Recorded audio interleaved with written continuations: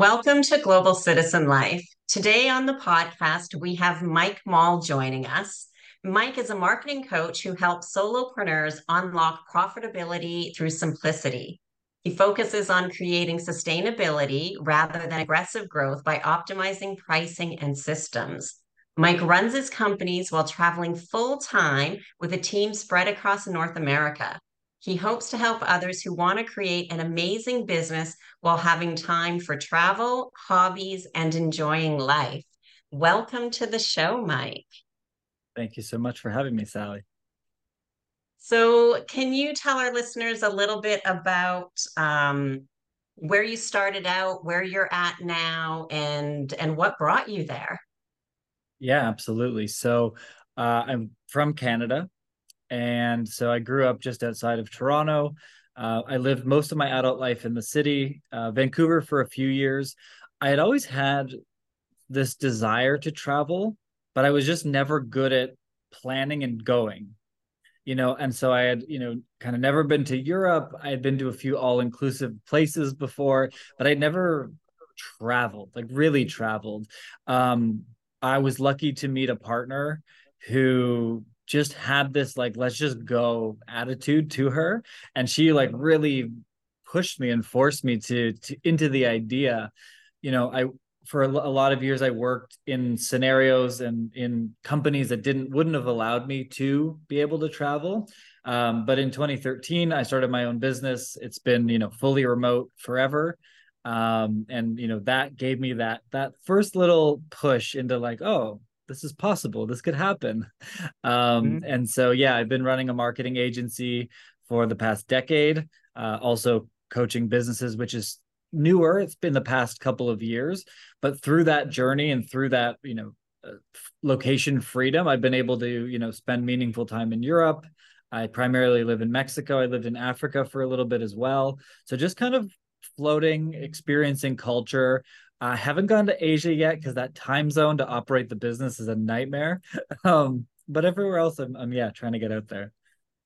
I understand that too. I haven't spent much time in Asia and I really want to. And every time I think about it, I just think the time zone issue is an issue. Like it's going to be a tough challenge to deal with for sure. Yep. And so you're now living in Mexico. So did you go through the whole residency process there? I did.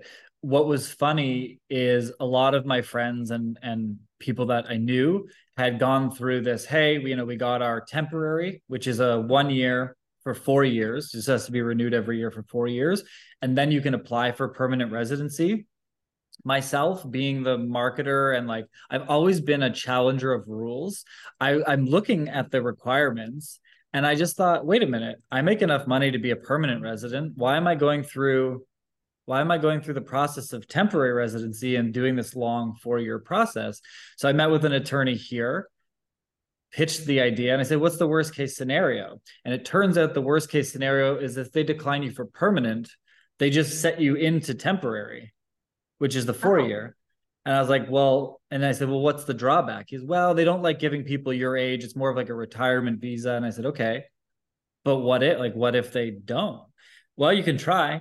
So I flew to Kansas City and did the interview there at the consulate. And I went in for permanent, and they're like, yeah, okay, I mean, you meet all the qualifications, you're good to go. So I jumped straight to permanent resident right away.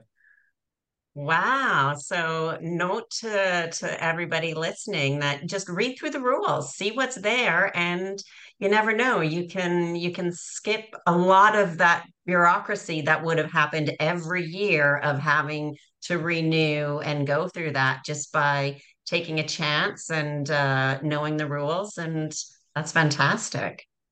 Yeah, and my bigger feeling on that is I noticed that some of the Asian countries and some places in Europe are starting to change their rules around the golden visas, around the digital nomad visas, around the requirements of taxing and implications that way. And so for me, if you're thinking about it or if you're in transit or in the process of it while you're hearing this, it's like take the action now, because I think in the next 5 years, the rules in the world of this, dual residency thing is going to start to change a lot, because it's right now it's prime to take advantage.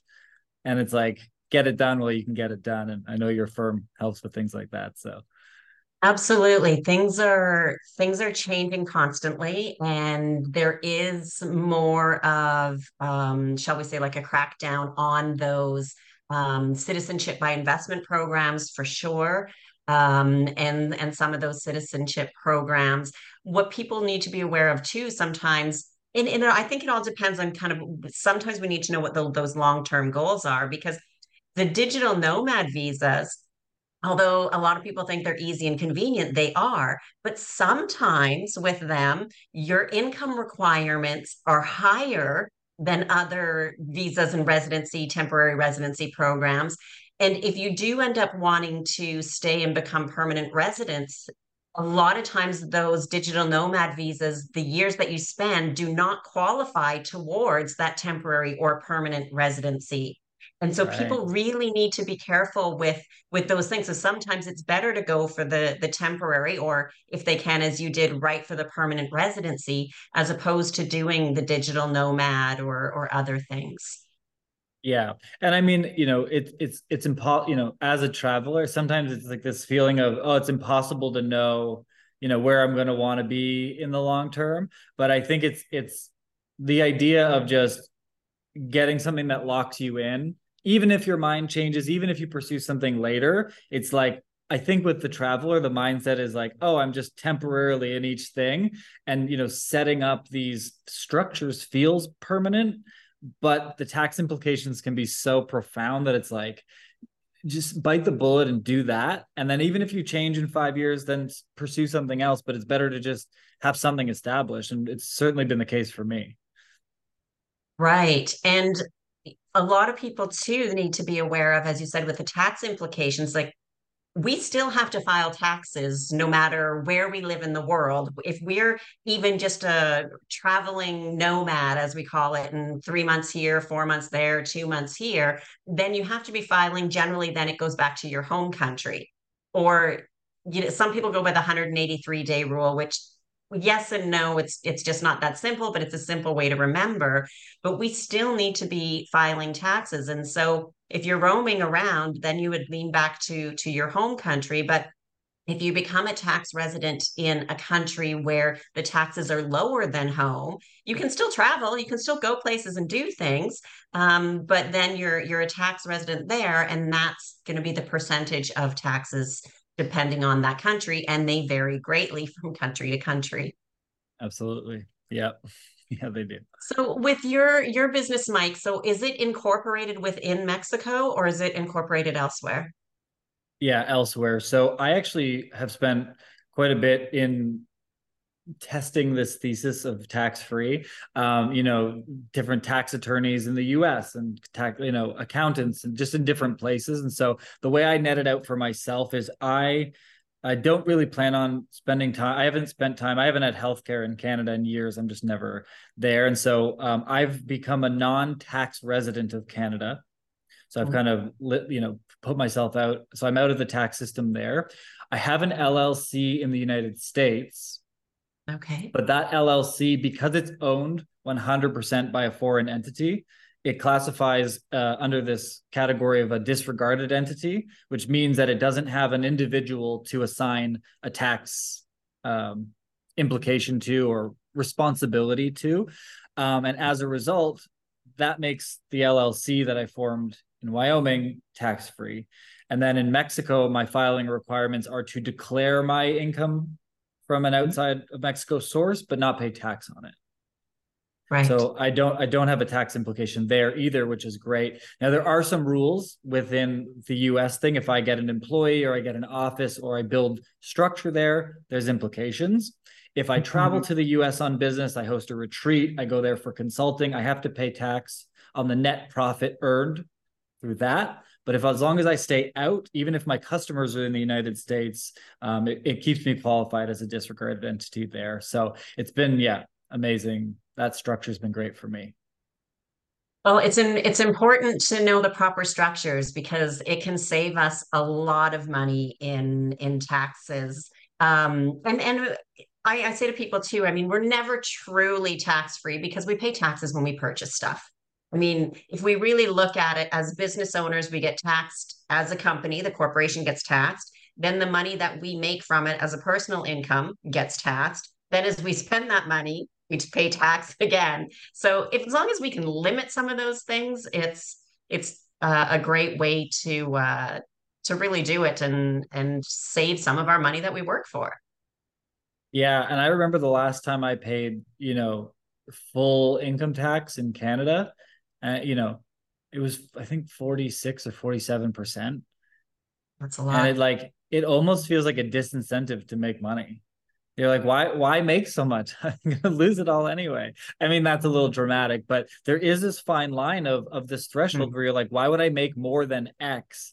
Because I jump up in percent. So unless the jump is from, the top of this tax bracket to the top of the next one, there's a space in the middle that doesn't actually make sense for you to make that money anymore. And so, very strange incentivized program. Right, right. No, I completely agree. And so what is day-to-day life like in Mexico? Yeah, so it's not so different than it was in Toronto. Obviously, we don't deal with the winter, so that's a Hmm. huge blessing. Our Huge. the winter here is 25 during the day and 12 at night, so you can put on a sweater and some pants, no problem. It has there's some luxuries that you would have in Canada that you don't have in a country like Mexico, certainly. Um, but I would say for the most part, I like to get up super early.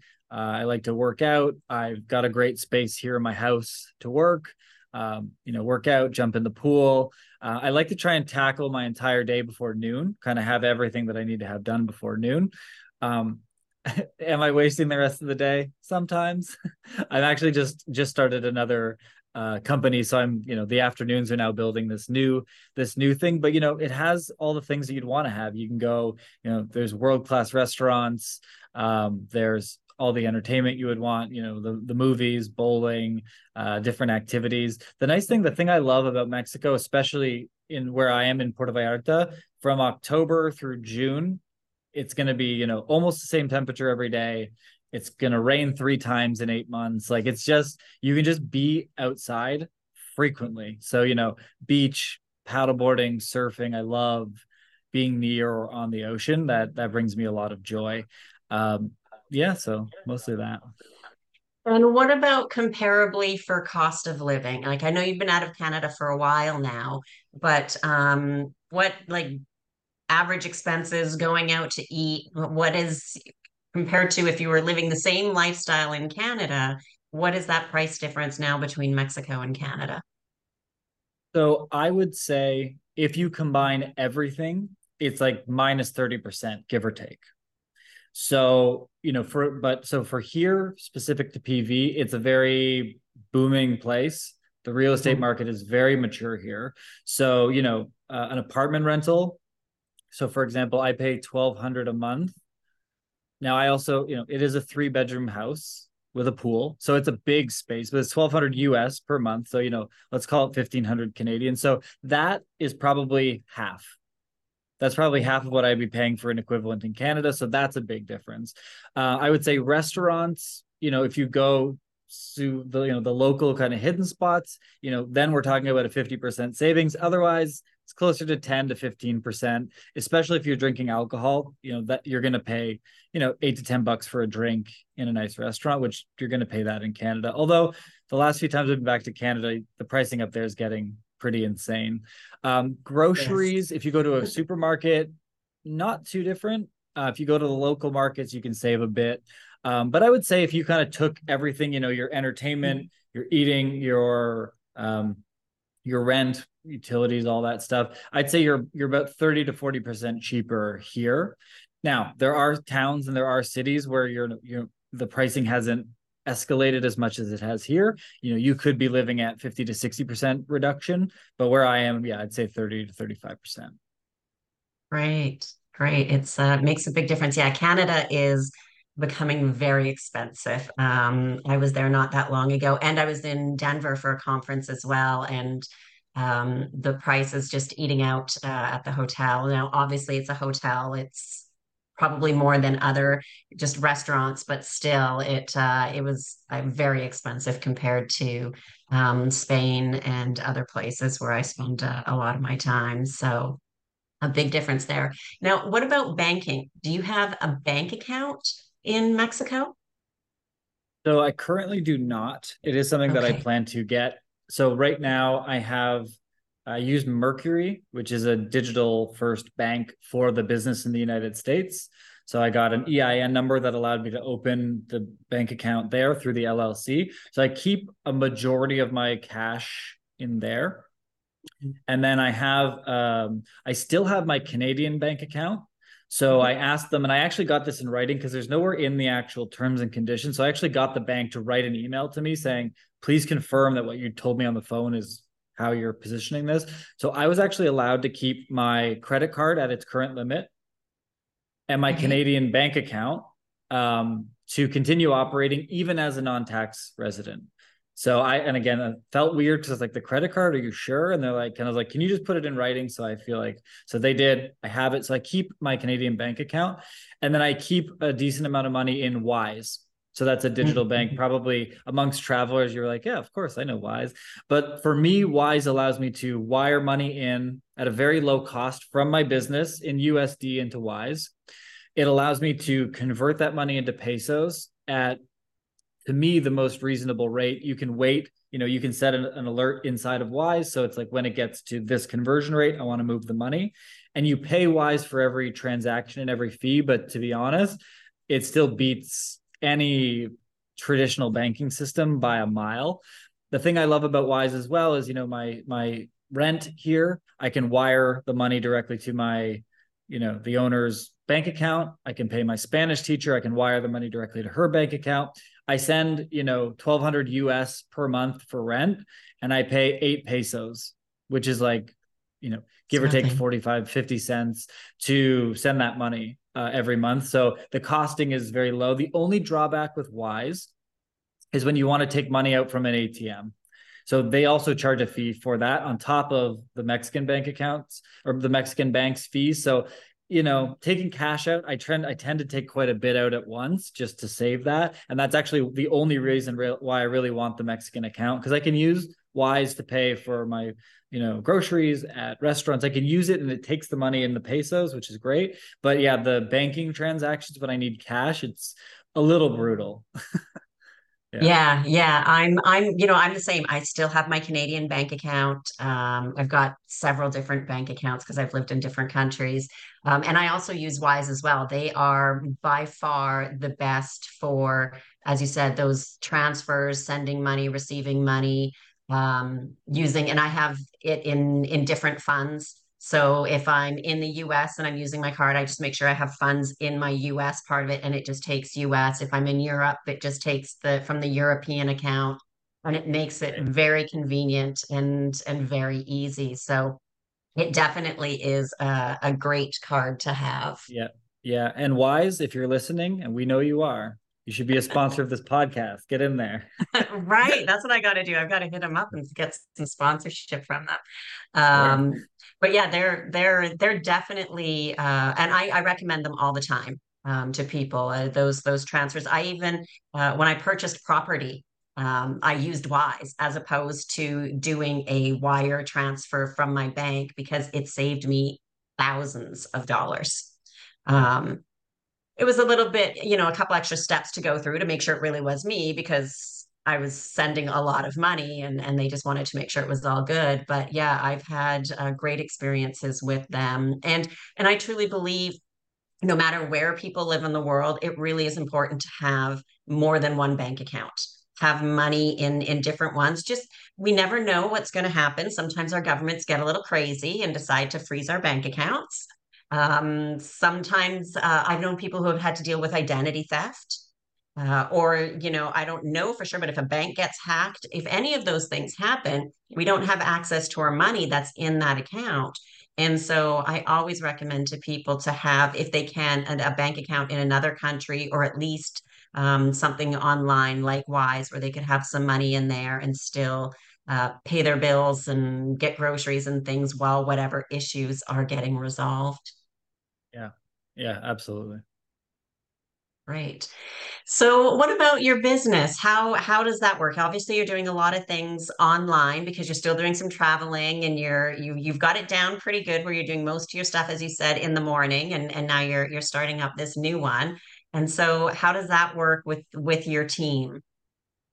Yeah, so the team is now even spread out even a little further. I just brought on a hire from Pakistan. Um, the internet's such a funny place. It was this conversation thread in a Facebook group, and it was just the way she wrote it was just very like witty and punchy. It was very funny. And I said, "Who is this person?" It was an anonymous group entrant, and just got to talking. And I said, "Hey, this is what I would do in your scenario if you're looking to get hired from a company outside of your home country, blah, blah, blah." And so my inbox got flooded with job applications. And the only person that sent me exactly what I said I'd recommend was her. And I was like, all right, we got to talk. Hired her the next morning. She's been amazing. So, we've got time difference. But the truth is, yeah, so we've been fully online since 2013. So from a comms standpoint, we use, Asana to manage all the projects and make sure everybody's getting their work done. We use Slack for communication. Google Meet over Zoom. The reason I like Google Meet is because we're already using Google Drive and Google Docs and Google everything. The nice thing about Google Meet is when you record those meetings, it's just automatically in your Google Drive. So if I record a training or I record a coaching call, it's just like we can just move it into the client folder and we don't have to download it from Zoom and re-upload it. So that's been a big time saver for us. And I think the biggest thing is just collaborative tech, right? And so, we use products like Descript, which allows us to upload a video, edit the video, but multiple people can be doing it at the same time. Same thing with Canva, with my social media graphics or my sell sheets or whatever the case may be. We can have 3 or 4 people in a document at one time on a call, talking about it, making live changes. And so, we've really leaned into like, what are the tools? They might not be the perfect tools. It's not Photoshop. Canva is not Photoshop. It doesn't have the same capability, but the speed and agility of collaborative online tools is just, to me, has been such a game changer. So, I do coaching. I work with primarily marketing agency owners. It was something that I started about 8 years into my journey. That I help them basically focus. I help them cut out all of the fat, find the most profitable thing they can do, lean into that, grow, and then decide what they want. Like, let's make money before we're changing so many things. And so that's my focus. That's a bit more challenging. That keeps me out of Asia because that's me. That's me one-on-one, an hour every other week having that call, and I need to be on the right time zone. The other business is basically a new marketing agency. I plan on pulling myself out of it within the first 8 months. So I'm just building all the infrastructure right now and kind of going through those processes. So it's been fun. But yeah, we tend to meet 3 times a week. I'm a big 15-minute meeting guy. Like, I think people get on for 30 minutes to an hour because that's the default. Like when they go to set up a new calendar, that's the default time it starts with. But even with my customers, book in a 15-minute time slot. Let's get what we need to get done. Let's have that conversation. Like, what are we booking an hour for? So really for me, it's about creating that efficiency and then using as much technology as humanly possible to streamline and make sure things don't get missed. And so, my tech bill is around $1,100 a month. But in my opinion, it replaces 2 people. Right. So for me, I really lean into that. And I really lean into, a short, efficient operating procedure. I would have to work on that short part, efficient. Yeah, not too bad operating though. For me, those short meetings, I don't know. I don't want to say that they don't work for me, but I guess even um, it just doesn't seem like 15 minutes is enough time to get done or talked about what needs to be talked about. Yeah, one thing that really helped me with that is, so when somebody books into my calendar, so a team member is like, I'm working on this, or we need to review this. So there's 2 pieces. Number one is Loom. We leverage Loom more than anything. Yep. So that's, you're recording your screen and you're asking the question. Oftentimes I will watch that video, understand what the problem is because I'm watching their screen and they're explaining what they need. I will record a Loom back, and that actually eliminates 70% of meetings to begin with. So for me, on the upside, that's a big game changer. But when we do need to meet, when we do need to go in more depth, what's worked really well for me in my Calendly for my 15-minute team meetings is what is the subject matter? What is the link so I can look at this ahead of time? And what is the one thing we're looking to accomplish on this meeting? Because you can go in and your conversation can evolve, and you can start, something on this landing page, but it's related to this and related to that and this other marketing thing. Right. It can go on and on and on. So it's like, what is the one thing we're trying to accomplish? So we both go in and we're like, this is the goal. The goal is to get an answer on this particular problem. And so what happens is when we land in the meeting, we just start. And usually within the first 3 to 5 minutes, we have all the information. Within the next 2 or 3 minutes, we solve the problem. And then we can use the next 8 to expand and go on. But if we don't go in with that hyper focus, it's very easy for meetings to flow into 30 minutes, 40 minutes chatting going on. And so having that focus and having that intention going into the meeting has been really good for reducing meeting length for me. No, that makes sense. And I do use Loom as well. I think it's a great tool because sometimes, but when we're trying to even type or send in an email, this isn't working. I've tried here, clicked that. It's like, what? What are you doing? And so using Loom is also definitely a great tool for people. If they're unaware of it, they should definitely check it out. Yeah. And so, Mike, if some people wanted to work with you, what would be the best way for them to get in touch with you and work with you? Yeah, absolutely. So you can check me out at Mike Moll, MOLL.co. Unfortunately, not com.co. There's another Mike Moll that has the .com, and he will not give it up. He's driving me crazy. He's not doing anything with it. I'm like, come on, man. He's from Canada too. I was like, fellow Canadian. Oh, really? Canadians are supposed to be so nice. Right? Passive aggressive Canadians. But yeah, you can find me at mikemoll.co.co. Or if you just want to chat or say hi, you can find me on Instagram at the Mike Moll. Perfect. And we will have those links in the show notes for sure. And so, Mike, just one final kind of question. If people, they're on the fence, they kind of want to move, they're not really sure, they're nervous, they're scared, or they're a little bit worried about it, what's a piece of advice that you would give to them? Make the decision. We sat on the fence, my partner and I, for years. Now, we also had, I had significant family health challenges, like multiple people with cancer all at the same time. It was like we were in the hospital day and night.